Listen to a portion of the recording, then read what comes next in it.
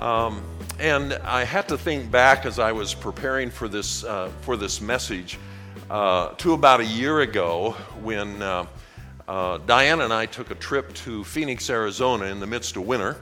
And on that trip, we headed out of Phoenix one day on a trip up to Tortilla Flats. Our goal was to find a restaurant at the end of the road in a small gold mining community.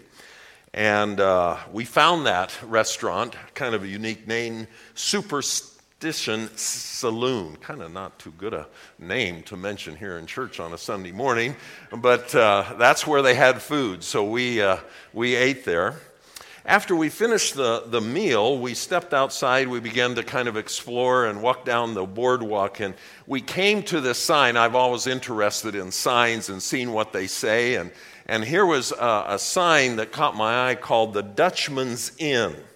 And it told the story of Jacob Waltz, who died in 1891. He was a gold miner and described as Arizona's most celebrated scoundrel. How would you like to have that affixed to your name?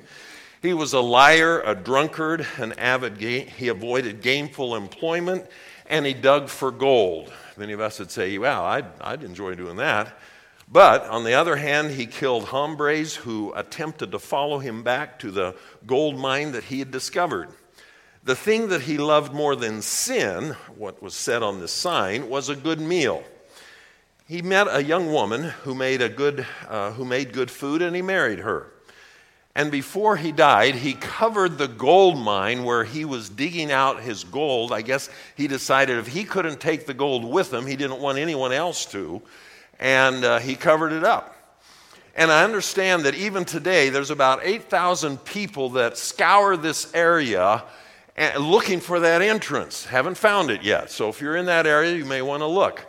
The sign said that the legacy he left was this eatery, the Dutchman Inn, for all to enjoy.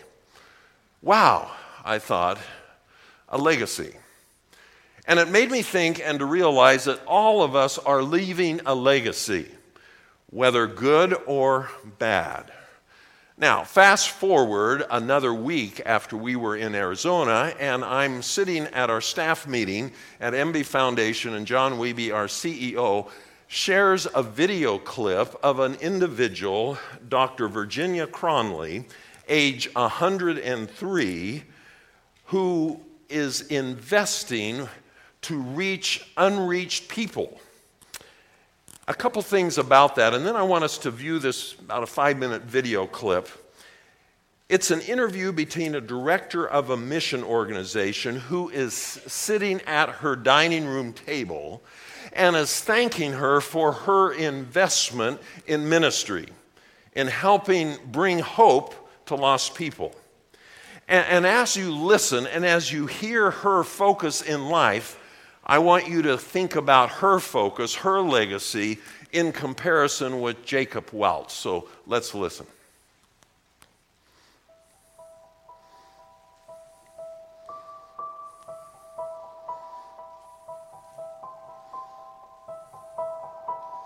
I'm not really trained in fundraising, but that I know what I would like to do, and I'm putting it in his hands because I know that he knows where he wants us to go. The Lord has showed us a way to reach whole people groups with a process that is contagious and can't be stopped. We say Beyond not only makes leaders and disciples, we multiply them.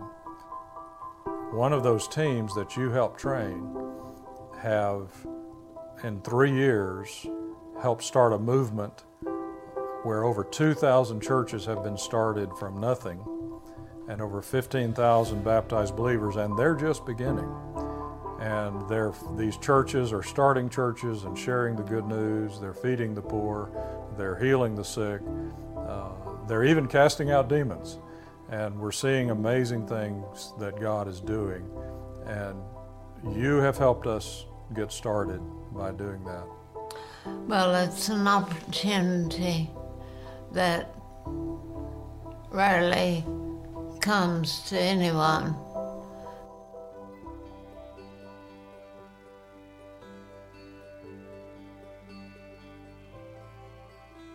I feel that it is a special blessing from God to have been a part of this.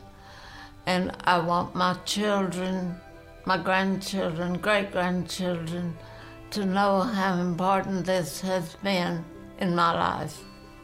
How does it make you feel also to know that your involvement in this has produced spiritual children and grandchildren and great-grandchildren, even in these last 2 or 3 years? I feel like that I don't deserve it, but I'm pleased to be a part of it. And when I think about the people anywhere that have not heard this story, then I want to do everything I can to see that they get it, and I don't know of a better way.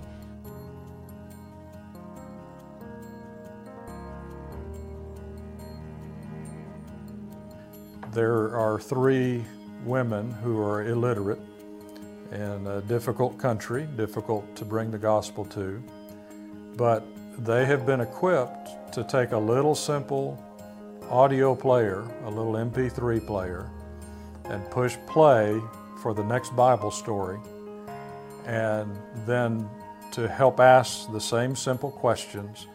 By doing that, they have started 40 churches in these last 2 years. And these churches are helping their community, they're helping the poor, they're helping the sick. And that's because you help provide training, and they train the people from inside the society who are now passing it on. They're contagiously passing it on and training others. And it's very powerful because it doesn't rely on the outsider. We help stimulate it. We help train the initial leaders, but then we train them to train leaders, and they train leaders, and they train leaders. And your investment has really helped do that. I'm very thankful because you have the great vision to say, I want to spend my prayer and my finances to bring the gospel where it's never been.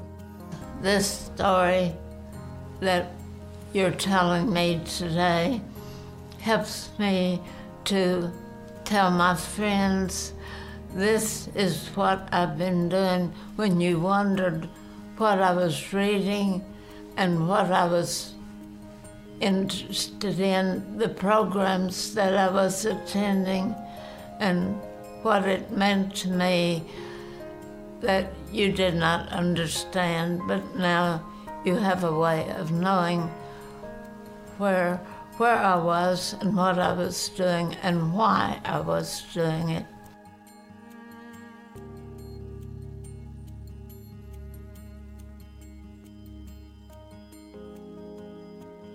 We feel like the Lord has told us to, in this year, raise up $2 million so we can take what has already worked and expand it significantly. And in the next 5 years, $20 more million.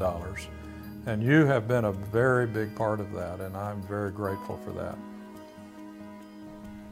As I am 102, nearly 103, how could I pass up such an opportunity? I think that my friends, when they hear this story, will understand me better, because the investments in this are eternal.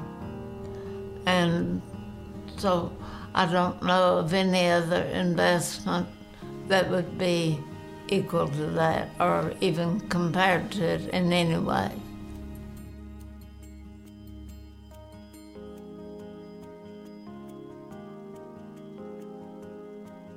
This, what we're talking about today, is an opportunity that I don't want my friends to miss.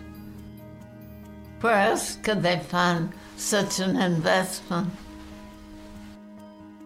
One of the things that is amazing about this first $2 million that we're trying to raise is that the first 417,000 of it will be matched by another 417,000. If someone gives 100,000, it'll immediately become 200,000. It's hard to pass up. That's hard to pass up. And it will be one that will be eternal. It won't end when they go to heaven. And most of the things that we leave behind lose value the moment we step in heaven.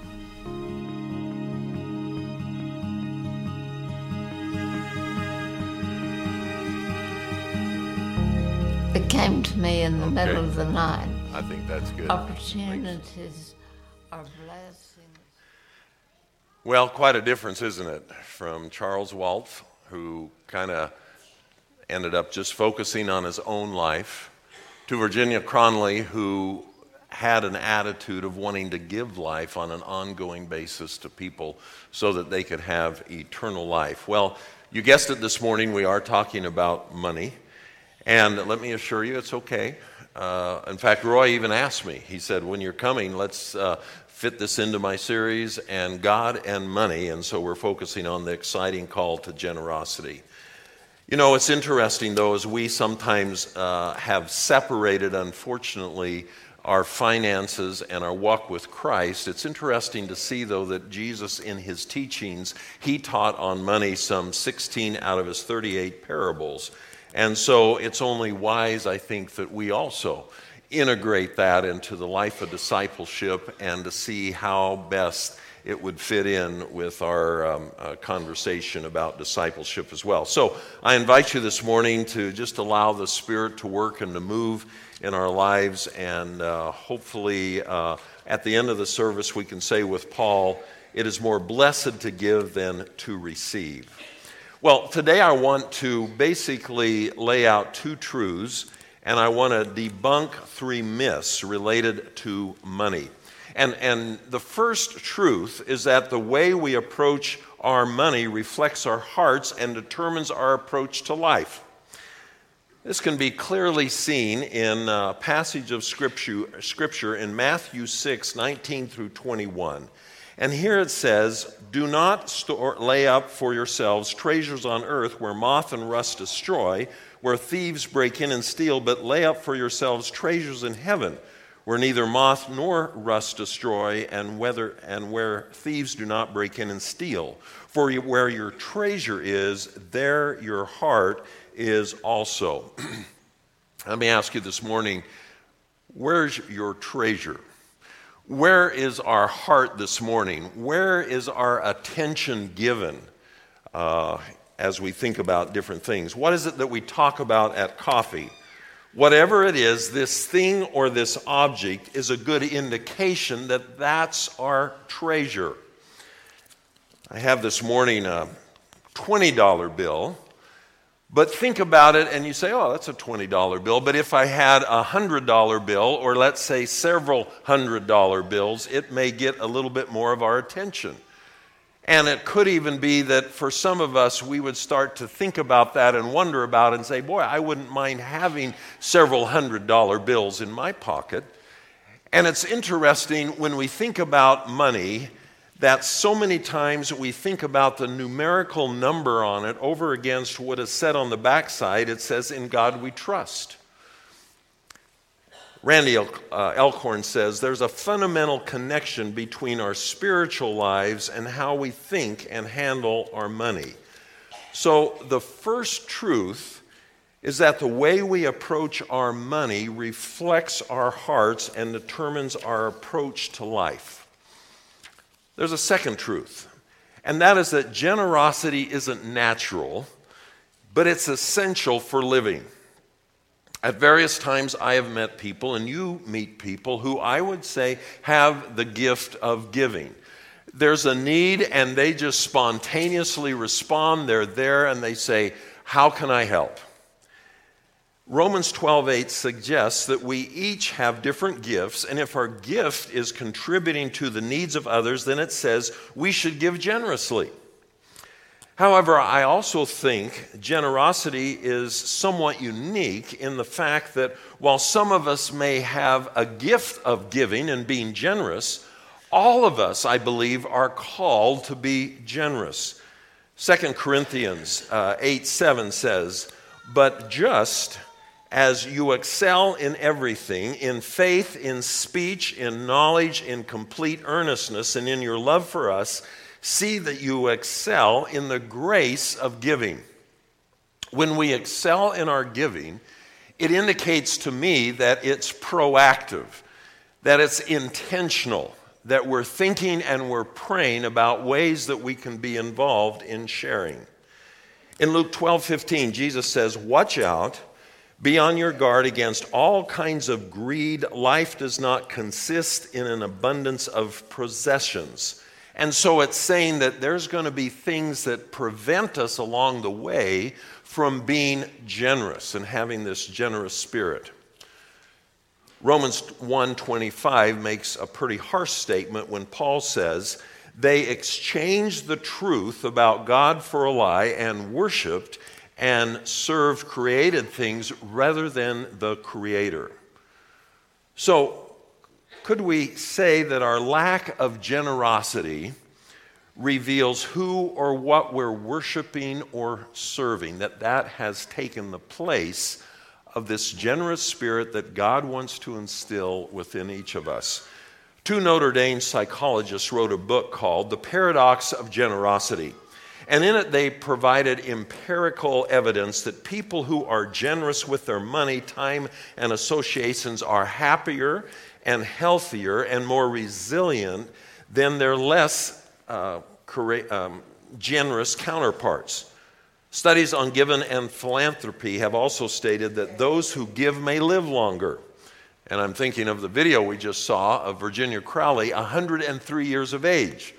Do you think that could have maybe contributed to her long life? I don't know, but it's something to think about. Have to think of Paul's word in Acts 20:35 when he's reviewing his life as he spent among the Ephesians people, and he says, "In everything I did, I showed you that by this kind of hard work we must help the weak, remembering the words the Lord Jesus himself said, 'It is more blessed to give than to receive.'" And how many remember that as growing up when our parents reminded us when we grabbed something and said it's mine, hey, it's more blessed to give than to receive. It's kind of stuck around for a while. Well, in this statement quoted by Paul, Jesus was not just referring to a one-time act. Really, he was saying that one is blessed to live a life that is generous. And we sense that in Virginia's story. Let me ask, have you ever met an unhappy, generous person? Think about it. Anyone ever met an unhappy, generous person? That's kind of an oxymoron. You don't see that happening because people that are oftentimes generous seem to overall have a little bit different perspective on life, don't they?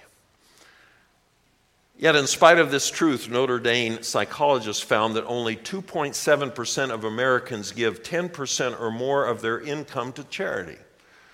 So maybe that's why sometimes we're not that happy. Because of that very fact. Some of us may fall into that 2.7%. Let me ask, what comes most natural to us, keeping or giving? When we get that unexpected tax return, when we have something from the FSA office that comes unexpectedly, or maybe when we receive an inheritance, is it easier to keep and hold on to or to release? I know a number of years ago, as my mother was aging, my wife and I knew that at some point we could receive some inheritance. And so we began to talk about that. If and when that happened, if there was something, what would we do with it?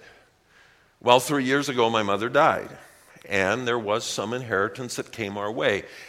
And I'm glad we had some conversation about that. Because all at once when you get a check, it's like, oh, I think I'm going to hold on to that. But it was interesting, we'd had some conversation about how we wanted to do, things that we wanted to do kingdom-wise, that if we had these resources, yeah, we'd love to do something. And so now we're being tested in that. And it's been fun to also be a part of that, but I'm glad that we talked about it because it could have been very easy just to hold on. I would submit to you that the number one antidote to materialism is generosity. Will Davis Jr. put it this way: materialism is the smog that is choking our spiritual life. Now, we don't have much smog out here in South Dakota, but you've been to places where there is, and you can see that. But materialism is like that. It's choking us, he says. Generosity, he says, is the wind that will blow the smog away. Kind of a picturesque idea. If we want to be like our Father, Christ, we will strive toward generosity. And so we need to change our posture from one of closed fist and rigidity to open hands. And I'd like for you to do something right now. Just take your hands and put them out in front of you, and now tighten them up. Just get them tight. Now, how does that feel? Is that a good feeling? Now just kind of relax. Boy, that feels better, doesn't it? You know, to have, it just relaxes the whole system. And in a symbolic way, that's a little bit, as we live life with open hands, it has a different effect on us than if we live life in a closed fist arrangement. I'm sure there's lots of reasons why one desires to move away from generosity, but I would suggest this morning there are 3 myths that are at work, and I'd like to share 3 myths which are adapted from the work by Annalee Stanley that have maybe prevented us from being generous. Myth number 1, generosity is a one-time event. Sometimes we've fallen into thinking generosity is just a one-time deal. We see reports, we hear reports, someone gave an awful lot to some sports program or something like that, and we go, wow, that person is generous. But I would suggest that generosity isn't always defined by big events. We see generosity define the life of Jesus, and yes, there was the big event where he gave himself on the cross for us. But think of his whole life that was demonstrated by generous acts of who he spent time with. He wasn't in a rush. Of who he hung out with, of how he arranged his schedule. He was generous in so many ways. Likewise, generosity should be a defining characteristic of discipleship. We live in a world of logos and of all kinds of other marketing activities and so forth. And I would suggest this morning that generosity was the logo, the fabric that held Jesus' life together. And so I would ask us, if people were to describe us as what is it that characterizes us? What's our logo? Is it that of generosity or is it of something else? Myth number 2, when I become rich, then I will be generous. Or it will be easy to be generous when I obtain a certain financial net worth. When we realize generosity isn't a one-time event, it also helps us understand it isn't defined by a certain amount of money, nor does it happen automatically when I reach a certain level. Rather, it's a character issue. Jesus makes no distinction between rich and poor when encouraging a life of generosity. In 2 Corinthians 8:9, Paul is using the Macedonians as an example. And here he says, out of the most severe trial, their overflowing joy and their extreme poverty welled up in rich generosity. Paul doesn't highlight how much they gave. He highlights their joy. He highlights their sacrifice and generosity. Even though they were not rich, he says they gave significantly. Some of you have traveled to third world countries. I've been there too, and it's always interesting when you step into a hut or when you step into someone else's home. Oftentimes, individuals are very generous, and they give sacrificially, and when I leave, I go, man, I wish I could kind of adopt that attitude. It's just an interesting thing.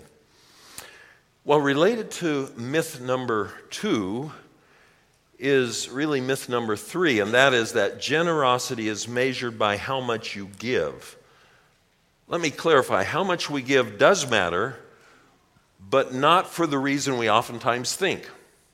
It isn't about the amount of money, it's about the amount of sacrifice. When Jesus pointed out the widow that gave all she had to the temple treasury in Luke chapter 21, he wasn't highlighting the amount of her gift, he was highlighting her attitude, her character, her trademark showed through. She had a sacrificial attitude, and in Luke chapter 21, 1 through 4, we read, Jesus looked up and saw the rich putting their gifts into the offering box, and he saw a poor widow put in 2 small copper coins, and he said, "Truly I tell you, this poor widow has put in more than all of them, for they all contributed out of their abundance, but she out of her poverty put in all she had to live on." A powerful illustration of just seeing what generosity means, and the fact that that generosity is not measured on how much I give. So how did she give more? Not more money, but more sacrifice. We also want to say that God works out the math. He does the great math figuring here as he sees people's hearts. About 14 years ago, that was before we lived in Hillsboro, you've no doubt had heard that the Hillsboro MB Church burned on a Sunday. I mean, literally burned. And as a result of that, it really was a major hit for many people in that community. This was a church that they'd been a part of. It was a church that had weddings and funerals and dedications and all those things that go on in a facility. As one little boy was watching the fire of the building and the building just disintegrate before him, he left the scene and he ran home and he got some coins out of his piggy bank. And he came running back and he said to one of the leaders and extended them to him, and he said, "I want to help build the next church." And he gave those coins, and that was the beginning of the building fund for the Hillsboro MB Church. You know, it's interesting how children lead us in that illustration of generosity, and how generosity is a quality that all of us are amazed by and ministered to when we hear it. Well, this morning I hope all of us can remember that generosity isn't a one-time event, but it's a lifestyle. It's a lifestyle that was illustrated by Jesus. That generosity isn't defined by the size of our nest egg or how much you give, but whether we need to hold on to the truths that we said here, that the way we approach our money reflects our heart, and that generosity isn't natural, it's essential. And I think as we look at how do we move into that mode, it really does take intentionality of daily just going against the grain, as even Romans speaks about. Don't let the world press you into the mold, but instead relying on the Holy Spirit to move us beyond that, to look beyond where we currently are in the commercialism of the world around us. I think it also means that we intentionally have our mind fixed on the concept of generosity. And one of the things that we want to give to you at the close of the service is the 7-day generosity challenge. And every day there's a devotional that you can read and you can soak, and there's some questions in there. And maybe it can help just simply stimulate each of us to think more of what does it mean today to have this generous spirit. And then next week, I understand there may be some life groups or small groups that will get together and discuss this as kind of part of what you do when you get together. And there's some questions that we've passed on to Pastor Roy for that. And you can use that as simply a way of kind of challenging yourself in reference to this whole journey of generosity. I just want to affirm you as a church, because as I mingle among you and connect in various different ways, I sense that you are a generous church, and you give just continually in so many ways. But I think we can always continually challenge ourselves to see if we are in stride with where God wants us to be. And may this help us to continually move in that direction of being known as people of generosity. Let's have a little prayer.